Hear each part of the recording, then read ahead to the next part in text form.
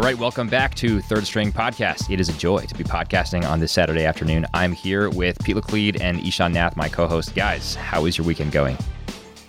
It's going fine. How are you? Doing well. Pete, how about you? Surviving Vegas these days? Yeah, man. Living the dream out here. Living the dream. I'm watching NBA Summer League until the wee hours out here, which is here in Las Vegas. I'm going to try to get there in the next few days, and it's a good time to be out here. Good time to be out here. A little warmer than Austin, Chicago, though, I think. Well, speaking of Summer League, Ishan, I know this is the baseball and football podcast, and we have a separate basketball podcast that you host talking all about basketball. But just in like 20 seconds, should I be worried about Trae Young's field goal percentage in the Summer League? I would say absolutely not. Okay. Just to throw some stats at you, so far in Summer League, we got Marvin Bagley shooting 33% from the field. Obviously, he's a big man, so you expect the field goal percentage and shot quality to be higher for big. Lonnie Walker, the Spurs, is shooting 29%. Grayson Allen is 6 for 29 from the field. Last year, I remember watching Summer League and being kind of, as you know, my Twitter handle expresses my annoyance about the Jimmy Butler trade. Last year, I remember watching Summer League to get a handle on Lauri Markkanen. He shot 29% from the field. I was like, this dude literally is not going to make the NBA. He's like not a basketball player. And now I think Lauri Markkanen's like a potential star after Summer League made me think he was terrible. So I think I've watched every minute of Trae's Summer League so far. I would say the stuff that's concerning about him to me is like the stuff that was concerning before Summer League. Like, can he break down other guards off the dribble in the NBA? Can he finish over length at the basket? Those are like the things I wasn't sure about before, and I continue to be not. Like the shooting is whatever. He's getting actually really great looks from three, which I think is really encouraging. He's just missing them. And so once the touch is there, he'll be fine. Yeah. Okay. Well, I mean, he might not be fine, but I don't think we've learned from his missing every three. I don't think that's the thing that's going to keep him from living up to his potential. I think that like the things that are concerns are still concerns, but there are things we knew about before Summer League. Yeah, fair enough. And well, let me see if I can segue. I think has been good. Yeah. Let me see if I can segue this and talk about baseball a little bit. To me, the Summer League is basically like spring training. It can be useful to get some looks at players, but overall, you're not going to see what you'll see in the regular season. So it's kind of a fool's errand to be like, oh, Trae Young's shooting 28% from three. Or 28% from the field. We're going to see that in the regular season. Not necessarily. So I think it's a lot like baseball. I remember when Shohei Ohtani was having a rough time in Angels spring training, I was like, this is why I'm not a Shohei Ohtani believer. And then I looked like a fool in the regular season when he was just crushing it. And then, of course, his arm broke down, and we know how that story's been lately. But I was still wrong on Shohei Ohtani. Yeah. Okay, well, on the baseball topic, we have a question from a listener. So let me play this. This is from Josh. He's got a question about the Nats Phillies. So, Pete, I know that this is going to be a question near and dear to your heart and my heart. So here's Josh's question. This is Josh calling from Washington, D.C. I've got a question about unwritten rules in baseball. Here's the setup. In the second inning of a game between the Phillies and the Nationals, with 2 outs and a runner on third, Adam Eaton of the Nats smoked a liner right back at pitcher Vince Velasquez, which hit him directly on the elbow on his throwing arm. He somehow grabbed the deflected ball and threw it left-handed to get the out at first base and end the inning, erasing the run that had scored from third base on the play. Only problem was that upon looking at the replay, the speedy Adam Eaton actually beat out the throw at first, but the Nationals elected not to challenge, and in doing so, erased a run that scored from third and would have put them up 2-0. I read some analysis, and there was a general consensus that they didn't challenge out of respect for the injured Velasquez, but the Nationals went on to lose the game by 1 and continue their horrid June slide into third place in the NL East. Now, they may not have won the game even if they challenged, but they might have. So, was this the right call for the Nationals? Thanks for taking my call. All right, so what do you guys think? Did the Nationals do the right thing in not challenging the Vince Velasquez left-handed throw after he was hit by an Adam Eaton liner? Absolutely not. This is ridiculous. Like, when should the outcome of a play be determined by whether or not a guy got hurt? Like, should we just, every time someone sprains an ankle in the NBA, should we just give them 2 points? Like, I don't understand how the fact that he got hit by a line drive has anything to do with, like, whether, like, the baseball play. Okay.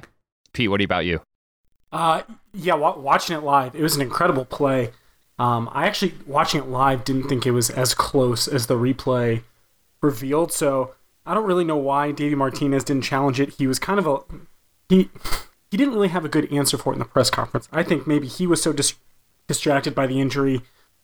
They absolutely should have challenged it. And it's an interesting point, listening to Josh say that they are citing the unwritten rules, possibly. Not something the Nationals are normally as guilty of as a lot of other teams. But that seems like a bridge too far to not challenge in that situation, especially in the third inning. Yeah. Now, Davey Martinez has not had a great year with challenging. I don't know if he doesn't have a great replay team or if they're just, baseball challenges seem to be almost as hard to win as football challenges these days. But overall, they have been so unlucky when it comes to these challenges and just the way that the ball has been bouncing the last couple weeks in D.C. I think if the Nationals had been playing well, this wouldn't be a discussion, but because they were in the middle of a 5-game slide at the time, and that was one of those freak plays that really went against them, I think that's what we're seizing on as one of the many examples of how this team just doesn't have it, which I think is more indicative of how Davey Martinez is running this organization on the field right now. I think he's a great manager. I think he really gets the players, but the thing that I don't like that he's doing right now is he's kind of, it almost seems to me like he's trying to let players figure it out for themselves and try to break out of their slumps, like Bryce Harper. I think he's leaving starters in, normally 2 to 3 hitters too long, hoping that they can kind of right the ship and buy the bullpen another inning or two because the bullpen is so taxed right now. I'd like to start to see Davey Martinez start forcing a few more changes on the field, because after the month of June, it's clear that these guys need some kind of external spark, and that's what they're not getting. So I think unwritten rules be damned. Normally we bring up the unwritten rules when we talk about things like sportsmanship, accountability between the players, whatever. I don't think this had anything to do with sportsmanship or any kind of accountability. I think it was Davey Martinez trying to let the game kind of work itself over, and hopefully the Nationals could fix it. And I think he needs to start being a lot more proactive on the field when it comes to that. But you know how much I hate these unwritten rules, because in 2018, I think they're hurting the game a lot more than they're helping police the game like they did for a century and a half. Yeah, I'm a Phillies fan. I know you're a Nationals fan, Pete. So, I would expect you to say that the Nationals should have challenged, but I would also agree with you, even though I'm a Phillies guy. I mean, and Ishan, I think your point's well taken too. In what scenario do the circumstances of the play and whether or not a player is injured dictate whether or not you should challenge the actual outcome of that play? And even when I watched it, I did not watch it live like you did, Pete. I just saw the replay, and the focus of the replays was Vince Velasquez's amazing athleticism to toss his glove and then throw left-handed because he's a right-handed pitcher. So it was an incredible play, but ultimately it doesn't matter if Adam Eaton beat the throw out. That's just how baseball works. And when I was watching it real time, it actually didn't look, it looked close, but I thought Eaton was safe. And I was thinking, I'm surprised that call stood because I thought Eaton looked safe. And then come to find out when you watch the replays later on, slow motion, Adam Eaton was safe. So I think the right thing to do in this situation also would have been to challenge the play. This is of course a different situation if you're in the top of the 9th inning and you're down 10 runs or even 3 or 4 runs. I think you can just sort of let it go and not challenge it. But to do so when you're in such a close game against a division rival, and a division rival who actually, as of today, has the division lead, as of then was second in the division, and you really needed to make up some ground on them. And you're in the Washington Nationals position, like you mentioned, Pete, where you're really scratching and clawing to climb up the ladder, and you're facing these young and energetic Phillies and Braves clubs as you do so. You really need to take advantage of whatever edge you can get. And if that means challenging a play in which Vince Velasquez made a brilliant but not quite good enough play to get Adam Eaton at first, you challenge that and you get the runner at first and you play the game out and maybe you win. So I think we're all in agreement then that they should have challenged the play. Yeah, for sure. Totally. All right. Well, I know, Ishan, you have another off the bench segment. So what do you have for us to talk about before we get to the heart of the order? I just, obviously I cheer for the Cubs, and so I would think this, but I just think the St. Louis Cardinals are embarrassing themselves with this Dexter Fowler situation with John Mozeliak. Is that how you say it? He's the general manager, the team president, or he's the team president, yeah. Yeah, he's both, yeah. Coming out and questioning Fowler's effort and hustle and being like, it's one thing to give at-bats to a guy who's struggling, but it's another thing to give at-bats to a guy who's not working as hard as the guys in front of him. I just think this is absurd. He clearly, from the comments, had not even talked to Fowler about it. Fowler was like away on paternity leave, so he couldn't even respond in the media. This is like a breakdown of a situation. It's apparently Fowler and Mike Matheny don't talk anymore, with like, in my opinion, my favorite guy who's played baseball probably in like the last 15 years. So I, very biased because I love Dexter Fowler and I don't like the Cardinals, but this seems like a situation that's been totally mishandled by St. Louis, and it's just amazing to me that anyone could not get along with Dexter Fowler. He's like, the most lovable guy who's played for the Cubs. And also, related story is the breakdown between Fowler and the fans. So when he was in Chicago, Dexter used to interact with fans a lot on Twitter, he and his wife. They would like tweet pictures of their kids. They would offer people tickets on Twitter. They would like have conversations with fans, and it was like really adorable. And apparently they've like had to delete their social media accounts because they've been taking a lot of abuse from Cardinals fans, both because Dexter's struggling this season, and then also last season he made some like really very mild comments about the Trump administration's Muslim ban, which his wife is either half or fully Iranian. And so he's basically like, whenever you can't see your family, like his kids couldn't see their grandparents as a result of the policy. He's like, it's always unfortunate when you can't see your family. It's like the mildest sentence ever, just about his own family's experience, not even like some big political stand like, Colin Kaepernick or something. And he just took so much abuse on social media that he's basically not on social media anymore. So this Dexter Fowler Cardinals situation is just a wreck, and it's very upsetting to me. So I totally agree that it is a wreck. It is a disaster from start to finish, honestly. You go back, so you guys know that I actually grew up a big Cardinals fan back when we didn't have a baseball team in D.C. My dad's from St. Louis. So watching Dexter Fowler come over, who was just fantastic during those World Series runs, but I think it was pretty clear that Dexter followed the money, and this was never really a good fit in St. Louis. And I think this has been brewing for about a year and a half, looking back on it. He had some teammates calling him out last year, which was a little unlike the Cardinals as well, like when Mo called him out earlier this week on that podcast. But it was not Mo? A good fit. Who's Mo? Mo Zalak. Wait, he's not a teammate. President. Okay, so the teammates were actually calling out his lack of effort last year as well, because keep in mind, the Cardinals paid him, what did they give him a contract for? It was like a 5-year, $80 million contract, and he came over as the most highly recruited guy out of Chicago. It was big, but remember his comments when he was coming out of Chicago that he was worried about going to St. Louis because of the fans, that he actually said he didn't know how he felt about the city of St. Louis, but he was excited about the Cardinals organization. So they both kind of got off on a weird foot. Well, they showed him why. Well, when you as the player come out already attacking the fan base before you ever take the field, you're not really setting yourself up for success right there. So I think you just have to remember that Dexter followed the money to St. Louis. He hasn't performed. Mo Zalak really shouldn't have called him out by name. I agree with that. But this isn't really the first time that's happened. And I think the biggest problem in St. Louis is Mike Matheny. St. Louis is the first place that's happened. It never happened in Colorado or Chicago. Everyone loved him here. All his teammates. I watched every game Dexter played with the Cubs probably for 3 years. Look at his numbers on these different teams. He's hitting like 170 right now. That has nothing to do with effort. That's not an effort thing. Like, what is the evidence? What is one play in one game where Dexter hasn't given effort? That definitely did not happen in Chicago. Dexter doesn't run to first base when he grounds out. Dexter doesn't hustle in the outfield half the time. Like, dude, I watch like 5 Cardinals games a week. I absolutely do not think that's true. Running. Dexter chases the ball in the outfield. What are the stats on his? I mean, the stats on his defense have always been kind of questionable. But like, this would not be. So, this 100% would not be happening if Dexter Fowler was white. I couldn't disagree with you more on that, but that's Matt that's Carpenter hit 160 for 2 months this season, and no one said anything about him. Yep. How did Matt Carpenter do the last 3 years in St. Louis? How has Matt Carpenter done since that slump? And he's come back. Dudes slump all the time. Dexter Fowler's been slumping for a year and a half. Dexter Fowler's a great dude. I was a huge fan of him in Chicago, but he's hitting 170 and he's not running ground outs to first. I mean, if you want to play the effort game, that's fine, but you need to play the effort if you're going to be mad that you're getting questioned for your effort. He's leaving St. Louis. Mike Matheny is leaving St. Louis. John Mozeliak was his biggest supporter. If you look at these quotes over the last Fowler slumped for a year and a half? I just looked it up. His OPS was 851 last year. That was his highest in the last 5 years. He's not slumped for a year and a half. He slumped for 251 plate appearances this season. He was great last season. He's better than any of his seasons in Chicago offensively. Okay, I'm just telling you, the eye test tells me that Dexter Fowler doesn't want to be in St. Louis. You look at his interactions I wouldn't want to be in St. Louis. It's because you're a Cubs fan. Yeah, and because their fans are like completely classless in the way they've treated Dexter. I mean, Chicago's not really the place to throw stones at how they treat players, though, is it? I mean, really? Maybe.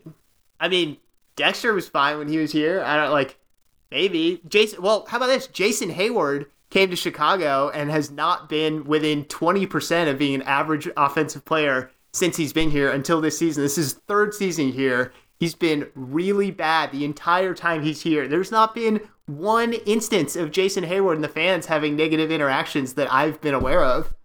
Okay, so that's the exact same as the Dexter situation. Except that Dexter had a great season and then a bad half season, and Hayward had 2 terrible seasons right when he got here. I mean, Dexter was still hitting 260 last year. Let's not act like he was hitting 330. Like he was hitting 260. 363 on-base percentage, 488 slugging percentage. Batting average is not a useful stat, and his career average is 263. Last year he hit 264. It was above his career average, and his career OPS was the second highest of his whole career. Like, it was the best offensive season he's had since Colorado when he was hitting at Coors Field. Yeah, I mean, it was also the worst defensive season he's had since 2014 with the Astros. I mean, Dexter Fowler certainly has not lived up to the star caliber contract that he is paid to be on in St. Louis. And I think that what we're seeing now is the result of a really passionate fan base, because we all know the St. Louis Cardinals have one of the most passionate fan bases in the game. A really passionate fan base seeing someone come over from the division rivals. I mean, one of the most storied rivalries in the majors. And he comes over from Chicago and he's not performing in the same way that he was in Chicago. And I'm not saying that I would feel the same way, but I can at least see how a passionate fan base would hold that against a player. I'm not saying it's justified, but I think that's what you're seeing in Dexter Fowler's case. And then in Mo's case, the comments that he made about him, I mean, the comments were actually fairly, I don't know if I would say benign, but they weren't quite as bad as I think they've been played in the media. He said, let me see if I can find the actual quote from MLB.com. Mo says, it's been a frustrating year for everybody involved. Here's a guy, referring to Fowler, that wants to go out and play well. I think he would tell you it's hard to do that when you're not playing on a consistent basis. But I've also had a lot of people come up to me and question his effort and his energy level. Those are things that I can't defend. What I can defend is trying to create opportunities for him, but not if it's at the expense of someone that is out there hustling and playing hard. So the way I read this is not that Mo is saying he's not trying and his energy level is low. I see Mo as saying that people are questioning his effort and energy level, and that Mo can't defend those things because Mo can't speak to someone else's effort or energy level. I think Mo can only speak to the results, and Mo is acknowledging that these results aren't where that he or Fowler wants them to be, and he can't give Fowler more opportunities if Fowler is performing at that really low level when there are other people right behind him on the bench who can do so just as well or better.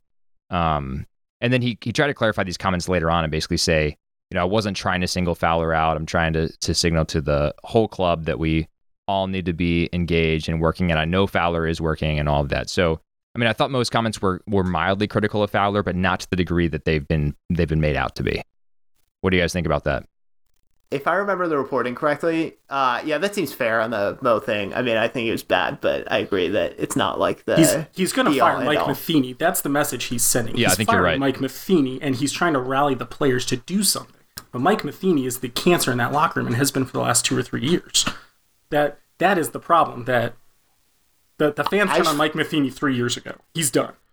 But I just want to go back to the. Sorry, I didn't realize you were still talking. Nope, go for it, man. Oh.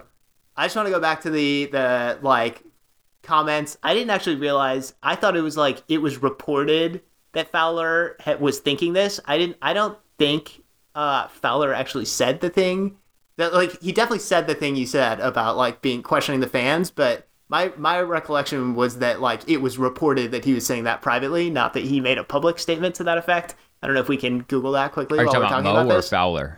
I'm talking about Fowler when he first signed in St. Louis. Oh, yeah, sure. Conversation.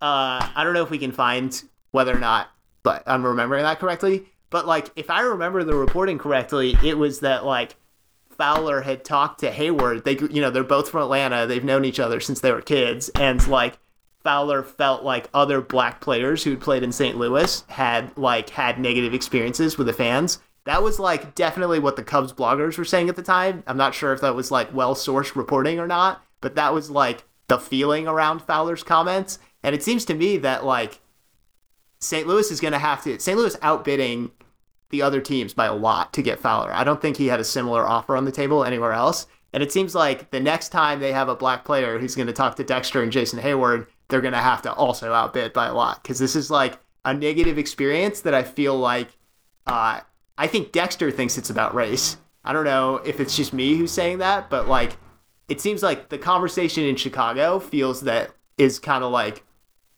the Cardinals fans are treating Dexter Fowler poorly, and we don't think that would be happening to a white player. And we felt like there were other players saying that about the Cardinals before Dexter went there. And so I'm just saying it's not only me who's saying that. I don't have any I don't actually have the ability to tell you about anyone else who's saying that, but it seems like that's not a thing I made up in my head. That seems like part of this conversation. It may be that it's totally incorrect, but I think it's the impression that like Cubs fans have about the situation. Yeah, I'm doing a quick Google search to try to see if I can find any of these early reports, and there definitely are some articles about possible racism in the St. Louis fan base, but I'm looking at a Bleacher Report. One of them was totally made up, to be fair. There was like a report once that Cardinals fans had like directed the N-word at Jason Hayward, and it turned out to be like completely spurious and like really irresponsible journalism. Okay. Yeah, I mean, I'm seeing, so I see this Bleacher Report article that it's specifically about attacks on Dexter Fowler. This is from February 2017. So let's see. There are it quotes some, social media comments that certainly are racist. Then talks about... I mean, Cubs fans do that too, to be fair. Sure, yeah. I mean, Matt Holliday says he's never seen any of that in 7.5 seasons. Yankees pitcher CeCe Sabathia said he's never had any issues passing through St. Louis. So I don't know. I mean, I think we're sort of in speculative territory here. I certainly think that a racial element is possible to this, but it's also true that many players, regardless of race, are criticized for their lack of effort by fan bases. I mean, that's one of the go-to complaints of any fan base, right? When a player is not doing well, bench them. They're not trying. It's clear they're not hustling, etc. So in that sense, it's not too surprising to me. I mean, definitely, like, things happen to anyone. It's like the rate at which they happen that differs. Okay, so he's basically there's a shorter time span that Dexter Fowler has to perform before he's attacked for it. No, it's just like I just think black players are more likely to be called out on their effort. Okay, yeah, fair enough. Well, should we move on from this topic, go to the heart of the order? Yeah, let's do it. Totally cool. All right, so for the heart of the order today, I was thinking we're at almost the All-Star break. Tomorrow night on ESPN is the MLB All-Star Selection Show. And what I thought we could talk about briefly on this podcast today is whether or not we will see or basically what the playoff picture will look like for the MLB by the end of the season. And the question I wanted to pitch to you guys is, will the playoff teams that we're seeing right now, if the season ended today, are those the same playoff teams that we will see at the end of the season? So right now I have, looking at these standings, the Red Sox, Indians, and Astros winning their respective divisions in the American League. The Phillies, Brewers, and Diamondbacks winning their respective divisions. And then the wild card teams in the American League being the Yankees and the Mariners, and the wild card teams in the National League being the Braves and the Cubs. What do you guys think about that? Is that what we'll see in the postseason this year? I'll let Pete go first. Thanks to both of you guys for tolerating my somewhat flying off the handle rant, by the way. Good discussion. It was good.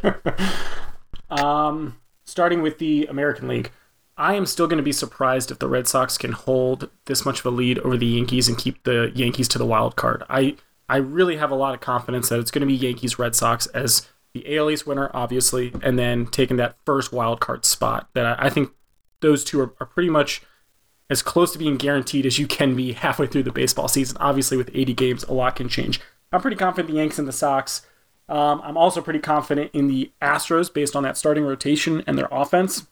And I'm also pretty confident in the Indians based on the lack of competition they're having. So in the American League, I'm feeling pretty good about who is sitting on top of the American League right now, that they've got the qualities that I'm looking for them to push through another 80 games. I still am pretty high on the Mariners, so I still expect them to also be the second wild card. but obviously those wild card spots, we've seen some epic collapses in September that I'm sure that wild card spot is going to fluctuate a little here, but I think the Mariners have the best shot for it. So I'm pretty vanilla on the American League right now. That I think it's shaping out kind of how we thought. Any thoughts on the American League before we jump to National? The thing about the American League is that even if you don't think these are the 5 best teams, their lead is like so big, right? Like the Mariners have a 7.5 game lead, I think, for the second wild card spot, and I think they're probably the team out of this group that's definitely got the most tenuous hold on. They have an elite record. They're 56-33, but their run differential plus 19 is not elite at all. They have like a crazy record in close games.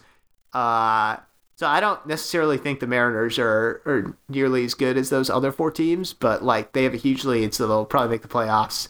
And I think the Red Sox hold on over the Yankees and take the division, which I think is like the only remaining question basically in the American League, which is kind of crazy because we're not even at the All-Star break yet. We have 2 wildcard teams, but like the American League playoffs look kind of set to me. So what do you think is going to help the Red Sox hold that lead over the Yankees? 'Cause I think that is going to be, like it is every year, one of the most interesting races. And the Sox over the last 2-3 weeks have been so good. What is it you think will help them hold on to stave off the Yankees and that devastating offense that the Yanks have right now?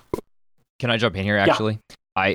I also think it's very possible that the Yankees catch the Red Sox in that division, but I think what it will come down to is whether or not the Yankees can make some sort of trade to bolster their starting rotation, because they have Severino, and after Severino, there's a huge drop off, and then they have Sonny Gray pulling up the tail end of their rotation, and that's just not a winning rotation. So they have one of the most formidable lineups in recent MLB history as far as the batting side of the table goes, but their pitching is just really weak after you get past Severino.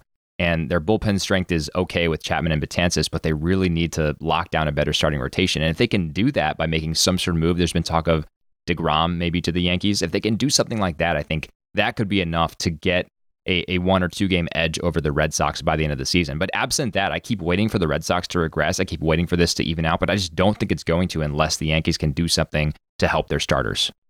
Yeah, I was going to say basically roughly the same thing. Another point I was going to make on this American League discussion is that it's really interesting. I'm looking at the Fangraphs 2018 year-to-date standings, and that includes run differential. And the American League playoff teams, as they stand now, and as we're talking about them being at the end of the season with the Red Sox, Yankees, Indians, Astros, and Mariners, that's 5 of only 6 American League teams that actually have a positive run differential. The only other team that does is the Angels. There are 2 more. Angels and Athletics both have a positive run differential, but barely. So 15 for the Angels and 8 for the Athletics. So this, I think, just goes to the disparity in the American League. This is why it looks set so early. This is why the Indians have an 11.5 game lead in their division by the All-Star break, just because there's such a disparity between the haves and the have-nots in the American League. And I think that's an interesting dynamic to watch, because you see such a significant imbalance of power there. And I think that's a little bit different from the National League, where we have some more exciting division races like the National League East. But let's pivot to the National League now. What do you guys think about the National League playoff teams if the season were to end today? Is that the same we'll see by the end of the season? So starting off with the NL East, I am still really, really impressed with the young guys in Atlanta. And I still think the Braves are really the most fun team to watch in the NL East, and I think that they will absolutely be in the playoffs. I'm not sure if they'll win the NL East or if they'll sneak in as a wild card, but Zach, I told you about a month and a half ago, I was starting to think that I maybe should look at the futures odds for the Braves, and I'm getting a little more confident in looking at those odds. I think you look at Ozzie Albies, who's leading the NL in extra base hits, Ronald Acuna Jr. with his, like an 820 OPS or something crazy. Freddie Freeman's having an MVP caliber season. I'm really, as much as I don't like it as an NL East fan, I'm really high on the Braves' talent right now and how far ahead in the rebuild they are. I think because they're so far ahead, they're not necessarily built for all 162 games, so I'm going to be surprised if they can hold on to the NL East in that one spot, but I think they're going to make a push for the wild card for sure. So I like them as a playoff team. I still watching what the Brewers are doing. The Brewers are pretty solid. I still think the Cubs are the better overall team, especially with Keane going down this week. I think that the Cubs will get the NL Central pretty easily. And I think the NL West really screwed up in letting the Dodgers hang around so much with the crazy resurgence of Matt Kemp. That has been one of my biggest surprises. That's been a fun storyline. Yeah, totally agree. So that's kind of what I'm feeling, at least across the National League so far. Okay, Ishan, what about you? I am going to stick with the 3 division winners I had at the beginning of the season, which is the Nats, the Cubs, and the Diamondbacks. Obviously, the Nats are underperforming a lot. I just still think that their talent level is overwhelming and will come through in the end. They're 5 games behind the Braves and Phillies right now. Cubs were 5.5 behind the Brewers at the All-Star break last year, and they ended up winning the division by, 5-6 games. I still feel really good about the Cubs. Their run differential is almost twice as good as the Brewers. Chris Bryant spent almost a month cumulatively on the disabled list in the first half, and I think the Cubs are going to end up taking that division. The Dodgers and Diamondbacks is, I think, in the wild card is where I'm kind of unsure. Obviously, the Dodgers, after starting 16-26, they're just doing some quick math, 31 and 14 since then. So clearly they're trending the right way, and they do have the second best run differential in the NL behind the Cubs. So there's a lot pointing towards the Dodgers winning. Kershaw's back. He spent some time on the disabled list. I don't know. I just kind of feel like the Diamondbacks are going to win that division. I still feel like the Dodgers' contributions they get from sort of these out-of-nowhere players like Max Muncy and in past years, like Chris Taylor, feel like that well's going to dry up eventually, and the Dodgers will end up a wild card team. And then Braves or Phillies for the second wild card. Oh, actually, I think the Brewers take the second wild card. Yeah, that's where I'm leaning as well. So, yeah, I think the Nats come back and win that division, and the Braves and Phillies narrowly have to wait till next year. And then Brewers and Dodgers in the wild card game. Winner faces the Cubs. Okay, so I have a slightly different take. I think that the Diamondbacks will not win the division, and I think they'll actually miss out on a wild card as well. So what I see is the Dodgers eventually overtaking the Diamondbacks, and I think it'll be in the next couple weeks here. I think maybe shortly after the All-Star break, you'll see the Dodgers take hold of that division and not give it up, and the Diamondbacks will slide eventually into irrelevance. I think you'll see the Cubs catch the Brewers. Again, I'm looking at the same run differential stat that you are, Ishan. I think the Cubs have just been a better team, and they've just been sort of unlucky so far this season, but I think they will catch the Brewers, and I think they'll win the division. And then in the National League East, I am not as bullish on the Nationals' chances to win. I just don't see any regression from the Braves. They also have a really good run differential. It's almost 3 times what the Nationals have right now, but the Nationals have a better run differential than the Phillies. I think what we'll see is the Nationals getting the wild card out of the NL East with the Braves winning the division. And I think that second wild card goes to the Brewers and the Diamondbacks slide back. Now, the one thing I'll say, though, is that if the Diamondbacks are able to make a trade for Machado, that could be something to watch, because that could make the Diamondbacks in play for maybe not for the division title, but at least for a wild card.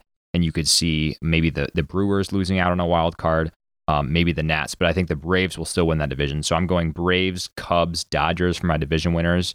And as of now, Nats and Brewers for the wild card. What do you guys think about that? I could see literally, I would say out of these, how many teams are we talking about? 7 teams, and I would even throw the Cardinals in there. Yeah. I would say out of those 8 teams, basically nothing would surprise me. I would be kind of surprised if the Rockies or Giants, who are only 3.5 games out right now, stay in the race long run, just because their run differentials are -29 and -31, and I just don't feel like they have the talent to stay with these teams that are ahead of them. Right. So I'd be a little surprised if one of them makes the playoffs, but other than that, out of these 8 teams, I think it would actually really shock me still if the Cubs missed the playoffs, but any of the other 8 missing or making the playoffs, I think I would not consider that to be an upset.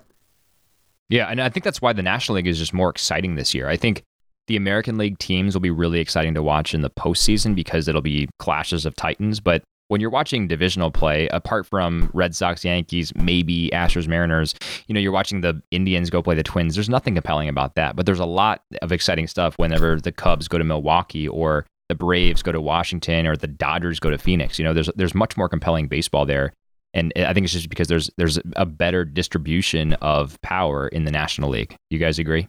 Yeah, for sure. I mean, I agree, but one thing I'd like to note here is that the 2 wild cards, I think, has made the American League way more fun down the stretch. Yeah, Just totally in the agree. sense that winning the division is a huge reward right now. And, if we definitely are going to have one great division race in the East, and if the Mariners miraculously manage to keep up this pace of crazy ahistoric luck in close games, then we might have two great division races, and we'll actually care about them down the stretch. It won't just be guys are resting their starters on the last day of the season when the wild card versus division race is still up in the air like used to happen. Right. Well, and the exciting thing too about the 2 wildcard format is that one game play in, right? And so in this case, you have the Mariners who have been incredibly lucky through close games, and they have the kind of lineup that matches up very well. And, the kind of pitcher in James Paxton who matches up very well with a lineup like the Red Sox's lineup or the Yankees lineup in a one-game playoff. So it's very conceivable that we find ourselves in a future where the Red Sox or the Yankees are paired up against the Mariners in a one-game play-in, and the Mariners win that game, and there go the Yankees and the Red Sox in a one-game postseason. So that alone is compelling, I think, compelling enough to make us pay attention to these division races. Let me just hit you guys with a quick stat. I know we're hating on the Mariners, and I'm just going to keep up with that theme. Baseball Reference has a luck game statistic, which is they take a team's win-loss record and then the expected win-loss record. It's called the Pythagorean win-loss record based on their run differential. And the range for all the other teams in baseball is -6 to +4. So out of the playoff teams, the unlucky playoff contenders, the unluckiest teams have been the Astros, Dodgers, and Cubs at -5, -4, and -4. And then the luckiest teams, other than the Mariners, have been the Phillies, Brewers, Giants, and Rockies, who are all +3 and +4 in this luck stat. The Mariners are +9. Wow. They're 9 games better than their expected record. I haven't looked at the historical stats for this stat or anything, but I can't imagine anyone has. I don't know. It's out of control. They're like a dot far to the right of the rest of the distribution. So yeah, maybe we're actually going to have a great race for the second wildcard spot because they're going to come down to earth.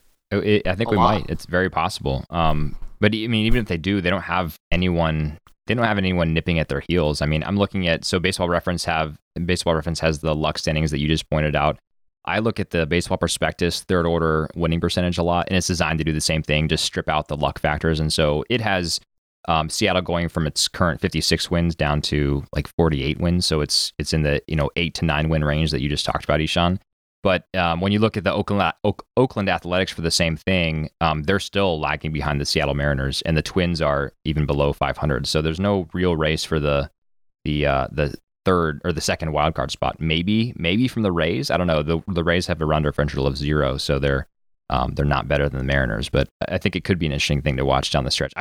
I'm enjoying the Mariners narrative here, and I went to a Mariners game when I was in Seattle last weekend. It was a lot of fun. I'm kind of all aboard the Mariners hype train for this season because I like watching an unexpected team emerge in this Titan-dominated American League that we have now. Did you ever buy that Robinson Cano jersey I wanted you to buy while you were out there last week? I didn't even buy a Mariners hat. They were doing this turn ahead the clock promotion when I was there, and they gave out free caps to the first 5,000 fans or so. But I was not one of those, so there were all these free caps, and I didn't even get a free cap. So I thought about buying some merch. I did not really think about the Robinson Cano shirt.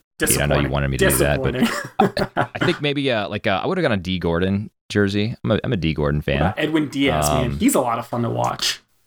Oh yeah, for sure. It was a fun team to watch, and we had pretty good seats. We splurged on the tickets because we were celebrating our 5th anniversary, Sally and I. So it was a lot of fun. Congratulations! Thanks That's awesome. So much. It was a blast of a trip. I can tell you all about it later on, but the game was really fun to watch, and good seats. So we were up pretty close to the action, definitely in foul ball territory. If any of it hits right back, most of them just went over our heads because we were that close. So it was a lot of fun though, and I'm enjoying the Mariners narrative this season. So I guess you could say I'm on board for them to lock up a wild card and then win that play-in so they can face another team in the playoffs. But should we move on to garbage time, guys? Let's do it. Yep. We're running out of time here. I wanted to talk NFL a little bit, but I'm going to suggest we table that for next week. And the one other thing I wanted to mention is this guy named Willians Astudillo, not Williams, Willians Astudillo. He is a catcher in the Twins organization, was recently called up to the Twins. And he's really exciting because he's basically the three true outcomes king. So the three true outcomes, of course, in baseball refers to the fact that increasingly in modern baseball, the three true outcomes that you have from an at-bat are a home run, a strikeout, or a walk. And the rates of each of those three things have been rising across the game for at least a decade. But Willians Astudillo is a giant slap in the face to that trend, and he's pretty funny because he doesn't strike out, he doesn't walk, and he doesn't hit home runs. He basically just is good at getting on base or making contact and not getting on base. So I pulled up some stats here. Across the entire league this year in 2018, across the majors, there have been 8,576 walks, 22,345 strikeouts, and 3,003 home runs. Adding up the home runs, strikeouts, and walks, 33.8% of the time that a player has gone to the plate, they have hit into one of those three true outcomes. They've struck out, they've walked, or they've hit a home run. So 33.8% of the time. It's a pretty high number, right?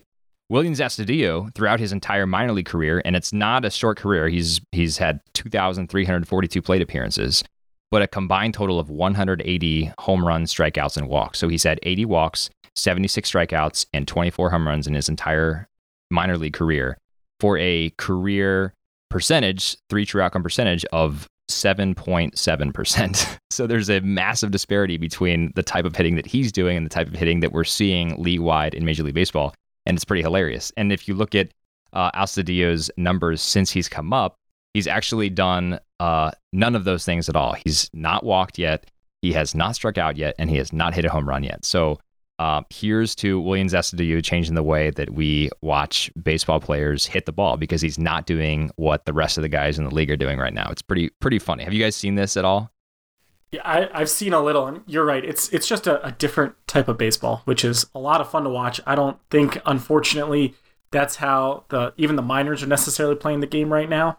I think you're right that the trend is going to keep going up, but it's fun to see a guy like this, because a guy like this is really going to start confusing game plans. And we talk about the shift, and we talk about all these different defensive schemes to try to beat the hitter. And a guy like this is exactly the formula you need to start throwing wrenches into that system again. I mean, you look at all these dominant players over the years, and for the most part, they figured out how to get them out 2 out of 3 times up every time, right? And this could be a lot of fun for the game. The Twins need a feel-good story this year as well. They've been a big disappointment, especially with guys like Lance Lynn. So I'm rooting for the Twins to have a feel-good story. I saw that crazy triple he hit. It was at Wrigley Field. Oh, nice. Okay. He looks fun. Yeah, I think he'll be a fun player to watch. It'll be interesting to see if he can maintain this torrid pace of not hitting home runs, walking, or striking out. But anyway, just a fun tidbit to watch. That's what I have for garbage time. Do you guys have anything else? I would like to give a quick tip of the cap to Jim Riggleman, who is a guy who I have had a love-hate relationship with for a long time. I remember watching him manage the Cubs way back when on WGN.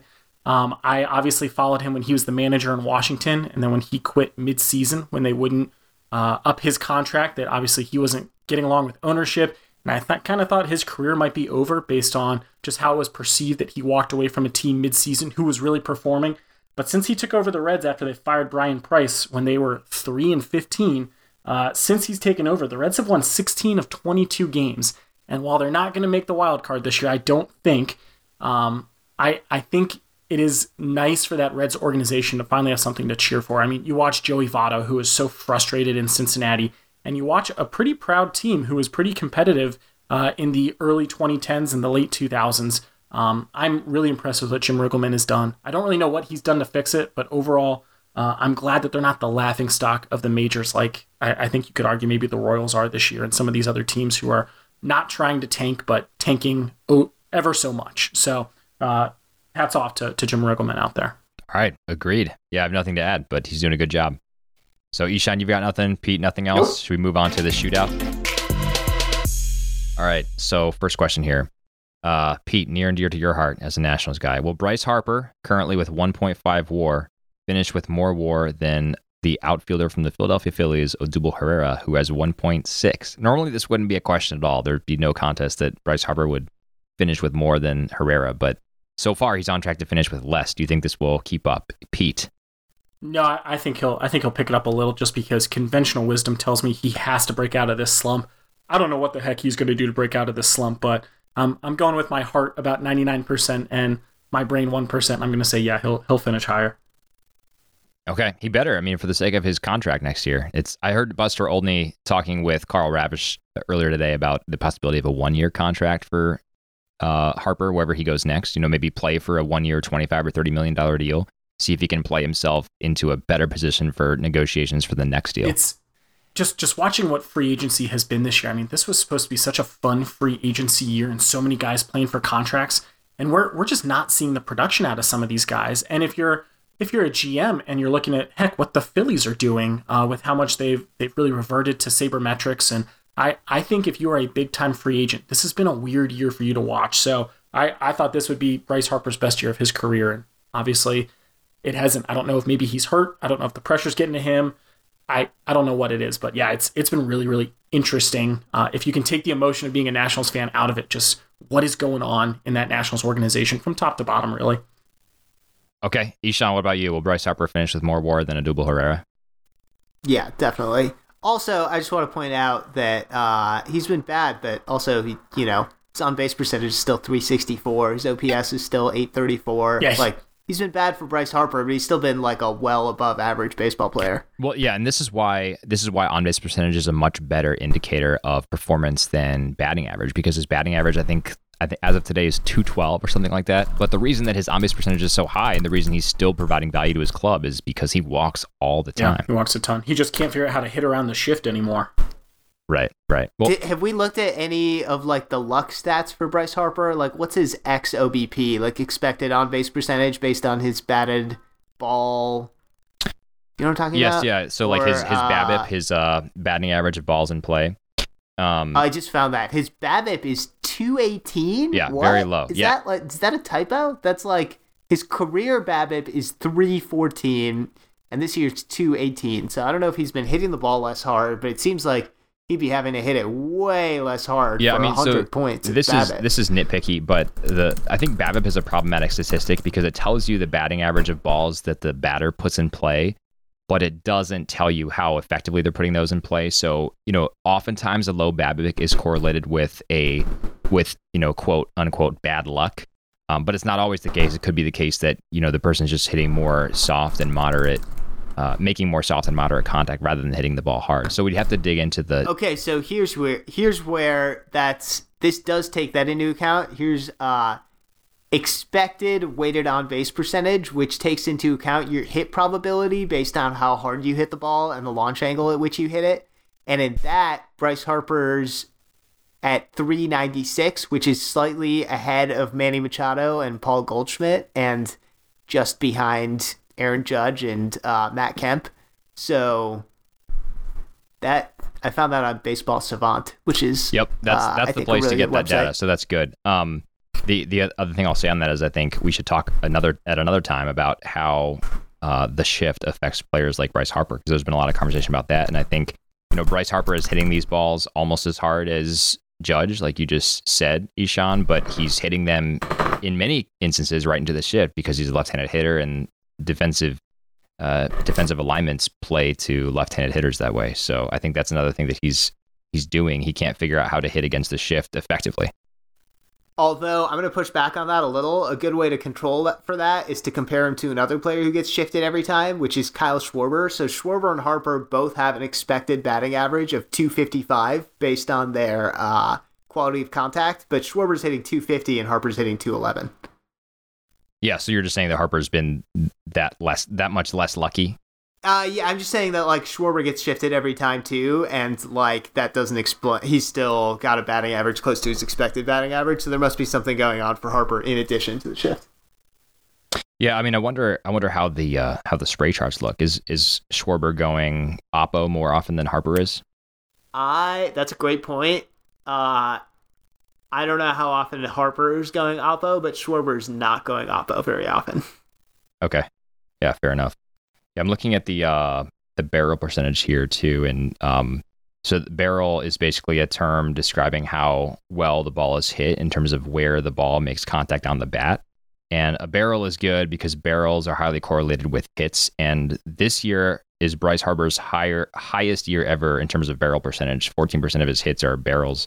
So yeah, again, I think a lot of the peripherals, I'm in agreement with you, Ishan. A lot of the peripherals are suggesting that he should have higher stats than he does. And I think it's just a matter of time before it turns around to a little bit. He's obviously not going to hit 300 the rest of the year. He's not even really been a 300 hitter. He's been a high 200s hitter with really high slugging. So I think we'll see a reversion to that eventually. And I think he'll definitely finish with a higher WAR than Odubel Herrera.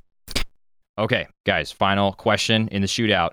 Completely ignorant on soccer issues. I am. You guys probably aren't as ignorant as I am. But who do you think is going to win the World Cup? We haven't talked World Cup at all on this podcast, and I don't intend to start now. But who do you think will win? We have 4 teams. Well, I guess technically 6 teams left, right? Or 5. We have Belgium, France, England, and then Russia and Croatia, who are playing as we podcast now. So of those 5 teams, who do you guys think is the eventual winner of the World Cup? I'm going to root for Belgium just because they're the smallest country and the least world power. I think it would be kind of fun for Russia, since it's in Russia, if they could pull it off. And they've been surprisingly good this year. But I'm going to take Belgium just because I think they have the worst odds, but are the most fun to watch. Okay. Ishan, what about you? I am going to go with France, and it's for a deeply knowledgeable soccer reason, which is that Emmanuel Macron is kind of one of our only remaining world leaders who believes both in markets and also, like, you know, inclusive society, inclusive, and he's kind of, you know, like inclusive, open society, but also like markets and trade and kind of all the stuff I like. I'm a big Emmanuel Macron guy. And wouldn't you put Justin Trudeau in that category as well? Oh yeah, is Canada's not left? No, they're not in it. But I'm saying, you know, isn't he one of the world leaders who's like Macron and that? Yeah, that's fair. Okay.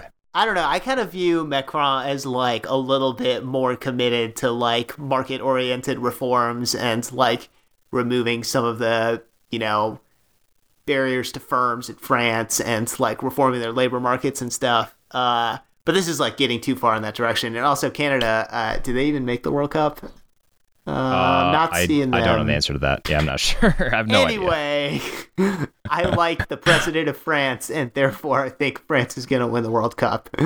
I defer to the professional economists in our midst on all questions about Macron's market-oriented policies. But I will select Croatia, who has not even made it officially to the semifinals now. They're playing, as I mentioned, Russia right now in a quarterfinal match. They were down 1-0 at the half. They have now come back and tied it. So it's 1-1, 69 minutes in.